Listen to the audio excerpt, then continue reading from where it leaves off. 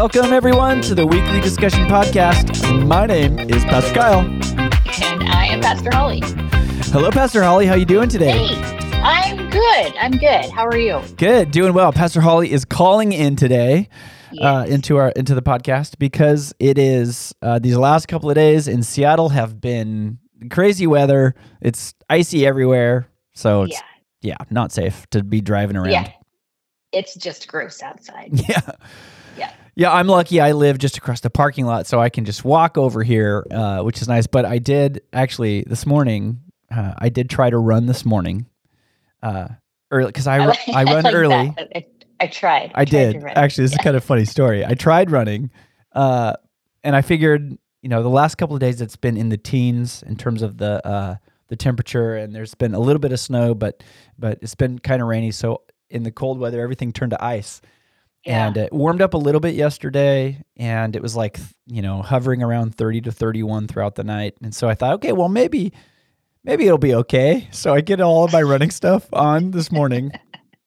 And I ran a little bit later than normal. I waited till about 5. I did some other stuff first, and then I ran about 5. Oh, good, because I was hoping that you weren't just lazing about until 5 o'clock. Yeah, really. Come on, let's get going here. I know, come on. This is days of wasted here. So I go out on my normal route, and on my normal route, I usually run. Most of the way I run on sidewalks, which is great usually. But I got, half a mile into it, and I was slipping and sliding all over the place. And I'm like, this is not, I don't want to fall and hurt myself. No. So what I ended up doing is I came back and went to the basement of the church building. And then I know I've done this before, once or twice before, when it was like 2 years ago, and it was super smoky around here. The bottom of the basement of the church is like it's a hallway, but big, like a big loop. Yes, giant rectangle. Yeah, and so I just finished my run in the basement of the church, just running the loop over and over and over and over and over again. That's a pretty good idea. I like that. Yeah. That's some sharp corners, though. Yes, it was. Pretty sharply there. I know, yeah. Anyway, so that's my morning ice story. I didn't want to, fall and die, so I ran into church. That's fair. That's fair. Oh, I did not try running anywhere this morning, but I did try driving, and that wasn't super fun. Yeah, right. Back home now. Yeah, that's good. Yeah, kids have been out of school for a couple of days too, which they're loving. But yeah, it's been kind of crazy around here. Yeah, for sure. Yeah. Hope everyone has stayed safe and warm and not frozen. Yeah. Well, Pastor Holly, we are in our Acts series here at the church, and we have spent several weeks. Actually, this is the third week we've been in chapter 9 of the book of Acts. Yeah, and we're doing that for a very particular reason, because chapter 9, the first part of chapter 9, is all about the conversion of Saul. And such an important moment in the book of Acts, and also for the rest of the Acts and for the rest of the New Testament. So and maybe the rest of the history of the church. This is a pretty good, important story for all of us who are part of the Christian faith. Yeah, absolutely. So we spent the first week looking at the actual moment of conversion between Jesus and Saul on the road to Damascus. The second week, we spent looking at the person of Ananias and the role that he played in the conversion of Saul. And so then this week, just yesterday for our message, we focused on kind of what happened to Saul right after his conversion and after that moment with Ananias in the city of Damascus before he moves on to Jerusalem. Right. Yeah, still going by the name Saul here. We'll later know him as the Apostle Paul. But this story moves pretty quickly. If you look at the beginning of chapter 9 and then toward the end of chapter 9, you're like, wow, that was a really, really sharp turn. And everything is different now. Right. Yeah, everything's really different. So one of the ways that we've been kind of looking at this story from the beginning of our first week looking at Saul's story is trying to really humanize Saul, Ananias, and then kind of what it's like for Saul here after his moment with Ananias, because I think it's really important that we try to get the human aspect of what some of these things might feel like for these Yeah. people. Because I think, and I don't know if this is true for you too, Pastor Holly, but when I imagine uh, what these moments were like, trying to understand and imagine what they were thinking and feeling, I think it adds a Mhm. lot of depth to what Jesus can do in the life of a person. Yes, absolutely. And that's one of my favorite ways to read the Bible, is kind of placing myself in that story. And yeah, exactly as you said, imagining that experience from the perspective of the people involved. And it's really cool actually to go through. I mean, you can read the same story over and over and over and put yourself in the place of a different person within that, and get a different perspective. And so that gives a really rich understanding, and of the whole story. And what I love about that is then it's much easier then for us to start seeing ourselves and our lives today, our real Mhm. lives, as part of that story of God, and seeing how God is working today, just Yeah. as He was working in these earlier times. Yeah, that's really good, because if he can do it back then in these really human ways to some of these people that we're reading about, then he can certainly do that in our lives and in our world today. And I think that's Absolutely. a powerful kind of realization. So we left Saul after in our first week. Also, I mean, we talked a little bit about it in week 2, but one of the things that we were noticing and commenting on is the kind of role reversal in terms of Saul coming in kind of might and power with authority to arrest. He's the top dude, Mhm. having that completely flipped. So he meets Jesus on the road. He falls on his face. He can't see. He can't eat. He had to be led by the hand to Damascus, and he's just kind of really humbled Yeah. in this after this moment with Jesus. And so it's kind of we read this kind of powerful statement from a commentary that talks about the way that after all of this humbling moment, this is how it says Saul, the enemy of the church, enters the kingdom of God. Mm. And just so powerful an image that in this way, God, you know, brings Saul low uh, in repentance and humility. Yeah. And it's in that state that he then empowers him for the work ahead. Just that is such a powerful image. That's how all of us enter the kingdom of God, right? It's the as children, Yeah. as the meek. I mean, the Bible uses a lot of different language and imagery for that, but it is just a beautiful, humbling experience to know that you moved into the presence of God. Yeah. And this is actually how I think it's really helpful to think about this next stage for Paul or Saul. I keep doing that. Saul. Sorry. Saul. I know. That's yeah. We're So hard. You got it. Yeah. You're just like giving a teaser, a little Yeah. spoiler. A little spoiler of what's ahead. But for Saul here, and this is actually pretty incredible that he comes into the kingdom in this humbled state, and I'm fascinated by that, because we also talked about that it was clear in the interaction between Jesus and Ananias. Jesus tells Ananias that Saul is not only chosen, but I mean, not only that he's now a son of God, but Right. he's an instrument, but he's a chosen instrument to do a very particular job, Right. which is kind of a fascinating thing that we learn in this interaction with Ananias. We hadn't known that before in the verses ahead of that, but Saul is unique, is a chosen instrument for a particular task, and that is to take the gospel to the Gentiles and to everybody else around the world. And so we are commenting, we're thinking about how overwhelming that must have been. Yes. Yeah. I mean, that's yes. take the gospel to everybody else in the world that's kind of a big task. Yeah. I have to carry my message to everyone. To everyone? Yeah, You a little overwhelming. Yeah. Yeah. Yeah. Yeah, very overwhelming. And so, we're thinking about, we don't know exactly how much Saul knew about the work ahead and what he was called to, and we know what he was called to. We just are a little unsure about how much, Jesus revealed to him in those moments, in those few days that he had with him. But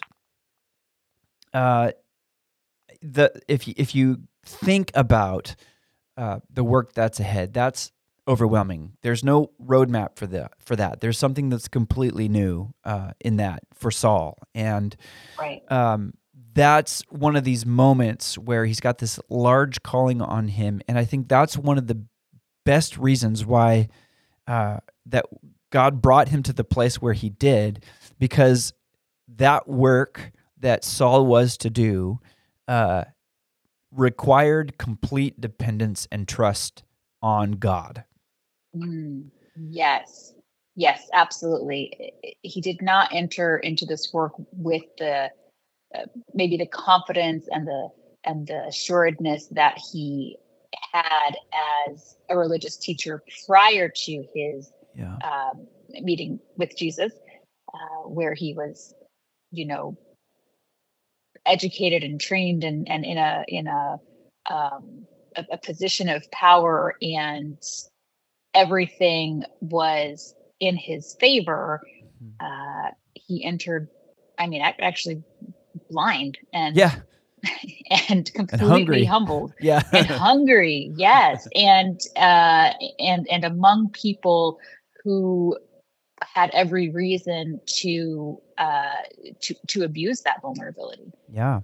And I wonder, I think to myself, this is such a key moment for Saul, because as you go through the rest of his story, his life is not easy after this point. He gets all kinds of persecution. He's beat, he's stoned, he's persecuted, he's pursued.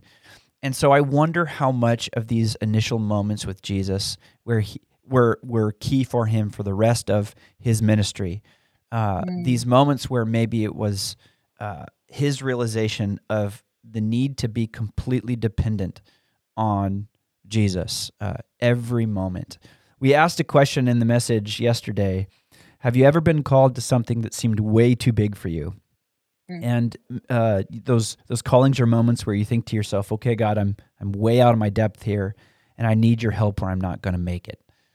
Has that ever been part of your experience? And then what was your response to that? Because you can either lean into kind of this desperate trust in Jesus, or I suppose you can go on the other side and say, okay, well, I've got it, and I'm gonna write out my roadmap, my 10 strategic plans, and we're gonna go conquer this thing. But you're doing it on your own, right? Yeah, and that would be a natural tendency, right? Is to try to plan it out. And there's nothing here that we're not saying that don't plan, don't strategize, don't do the work that you know how to do, but but that would be our tendency, would be to for me, I would be like, well, I'm going to have to make a list of all the things that I need to do, and make a plan and schedule calendar dates and figure this out. And that's Saul didn't have that luxury. Nothing was really had been prepared for him in that way. And so, how do we step into those moments saying, okay, God, here I am, and this is all that I am, and I'm not at all able to do this on my own. Yeah. But okay. That's right. I found some of the most powerful times of my life in ministry or with the Lord have been those moments when, I recognize my need. I recognize my my failings, my weakness. That I can't do that, and then I do. I've had a few of these moments, just desperate cries for the Lord to say, okay, I really cannot do this, and I need you. And then that's where the faithfulness of God always comes through. Yes. Yeah, it's Yes. incredible. So I'm thankful for thinking about this, and hopefully that's encouraging for us as we think about the days ahead, the weeks ahead here. But I think Saul does that too. I mean, so because what it says right after this is, he has these few days, in that house or wherever he was, blind and fasting and not drinking anything, right? And then he's healed by Right. Ananias. And then it says that Saul stayed with the believers in Damascus. This starts in verse 19. Saul stayed with the believers in Damascus for a few days, and he immediately began preaching about Jesus in the synagogue, saying he is indeed the Son of God. Mm. This is so powerful because I think, Saul maybe leans into desperate trust in Jesus, and then he's like, I don't know the way forward, but what I do know is I'm going to keep everything that I am focused on Jesus, and I'm going to do what I know how to do. Yes. And so and this is his pattern for the rest of his ministry. You see this all the time where he'll go to the synagogue, the center of Jewish worship and gathering in the ancient world, and he begins to just teach and tell the story of the Jewish people and God's people. But he does it now differently because the climax of his story now is that this Messiah that they've been waiting for, longing for, is found in the person of Jesus Christ. Mm. And I think to myself, I've read a lot about this, but he goes to the synagogues, and at this point, especially here in chapter 9, the Jewish people probably don't know widely that he has come to faith in Jesus. And so maybe he walks up to these synagogues, and they're like, "Oh, great! It's Saul. Here is a well-known, respected Pharisee. Everyone, come and let's listen to him. He's going to teach us, right? He's got clout. Right. He's known. He's understood as a respected teacher. He definitely has some skill in that, as we'll see. The guest speaker that everybody wants to come hear, right? Yes. Yeah. And then I wonder what it's like for them as they hear him tell the story of God's people. But now the climax of that story is that Jesus Christ is the Son of God. Right.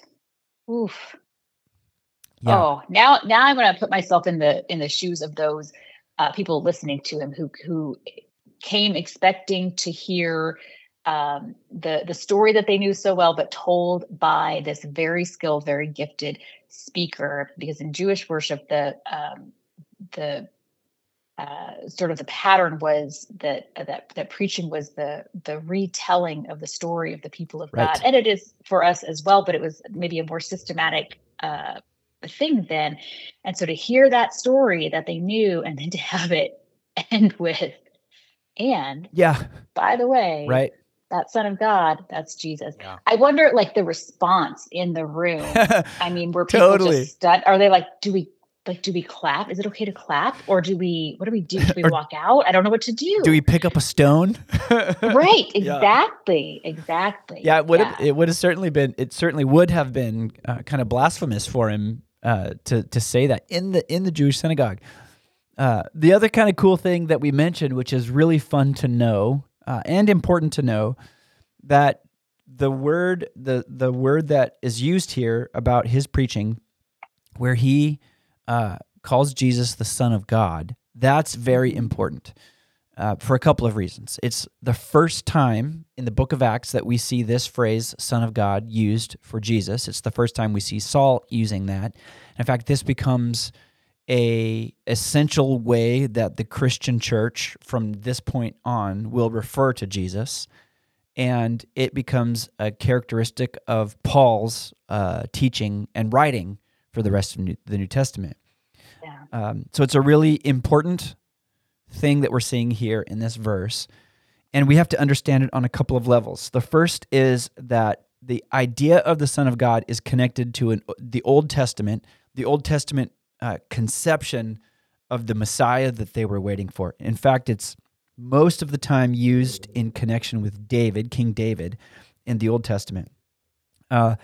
So just as an example, the phrase "Son of God" it wasn't used a lot in the Old Testament, but when it was used, it referred to one of two things. First, it would have been it would have been used for the people of Israel in general, like they are the sons and daughters of God. Right. Or the second way, it was used as it was kind of interchangeable between using it with the son of David or the son of God, referring to the Messiah himself. So this is based on the promise from 2 Samuel that God gave to David. In 2 Samuel chapter 7, it says, for when you die, David, when you die and buried with your ancestors, I will raise up one of your descendants, your own offspring, and I will make his kingdom strong. He is the one who will build a house, a temple for my name, and I will secure his royal throne forever. And I will be his father, and he will be my son. So there's a couple of layers to that scripture as well. Obviously, we know that David's son Solomon is the one who finally completes the temple. But this, I will secure your royal throne forever, is an eternal concept. And so that's the idea of the son of David, or the son of God here, specifically referencing the Old Testament hope for a Messiah. That's what Saul uses. This is genius, because Saul is an expert in Jewish history, Jewish law, and the story of God. So he's reaching back and he's using a concept that would have been on the hearts of the Jewish people for generations. They would have understood what that phrase is, and they would have, it was like, he's hoping that they all make all these new connections with what they know and hope for. And Saul is saying this is found in this very person of Jesus from Nazareth. This is a major, major statement. And again, just to think of the people who have heard this, this messianic prophecy their whole lives, but like you said, for generations, and you say generations, you're talking like hundreds and hundreds and hundreds of years, right, of this hope, this ongoing hope. So I can just imagine in that moment people being like, well, but I mean, this has been kind of been a thing for a really long time. Are we supposed to believe that it is happening, that it is true, that this has come to pass now in our generation? Because I think we tend to think of our own lives and our own generation as like those things can't. Who are we? Right. Who are we? What's so special about our time in history or our generation to receive that sort of fulfillment of a promise? At least that's how I would think of it. Yeah. Like this can't possibly be happening, right? Because like, why now? Yeah. So I can imagine the questions that must have been just free flowing through everyone's mind.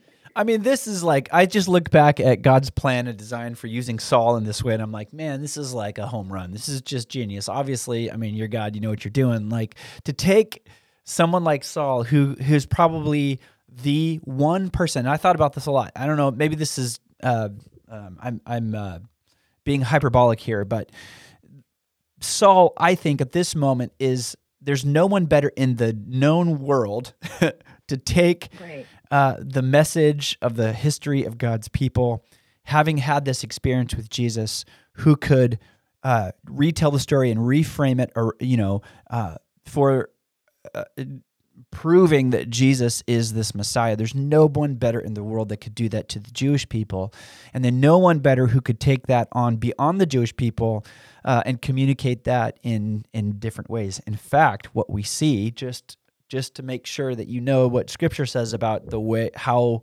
effective Saul was at this, in verse 21 here in chapter 9, it says, all who heard him were amazed. They started with this question, isn't this the same guy who caused all this devastation among the followers in Jerusalem? Isn't this the guy that was going around arresting everybody? And then it says in verse 22, Saul's preaching became more and more powerful, and the Jews in Damascus couldn't refute his proofs that Jesus was indeed the Messiah. It's like, whoa, okay. He was so... Whatever he was saying, it landed. It landed, and in a significant way. And in fact, so significantly that just the next verse, it said, after a while, some of the Jews plotted together to kill him. And this Saul, who then becomes Paul, would never escape plots for his life, right? Like I mean, he escaped in the sense that they didn't actually kill him sometimes when they wanted to, but this would just mark part of the rest of his life and his ministry. Always people plotting against him, trying to take his life or undermine his ministry. Right, in some pretty dramatic ways, and we'll see that as we carry on in the book of Acts, or if you're reading it yourself. But yes, that's true. That became just a regular part of his life from there on out, and that was, I mean, when Jesus spoke to Ananias and was telling him that this is who you need to go see. He said, but the Lord said, I will show him, Saul, how much he must suffer for my name's sake, and he did suffer then for the rest of his life, and yet continued to preach, and nothing ever silenced him, right? For as long as he lived in preaching the gospel. Yes. So, Pastor Holly, this is such. I mean, I'm very thankful we decided to take several weeks on this, because each stage of this story is so powerful, and there's so much that we can learn from. And so, I just hope there's a lot to think about even from this week. I just encourage you all who are listening to take some time in prayer this week. Think about this story. Think about the desperate trust that Saul needed to have in Jesus as he starts this enormous work. Think about the way that God uniquely gifted him for what he's called to do, and ask some of those same questions of your own life. And maybe think about this last week, throughout this last week. What has the Lord done for you? How has he brought you to this moment? And where is his faithfulness in your life? What does that look like? And what are your expectations of him going forward? Good questions. Yeah. Well, thanks, Pastor Holly. This has been great. And thanks, everyone, for listening. We hope you have a wonderful week, and we hope you're encouraged. Mm-hmm.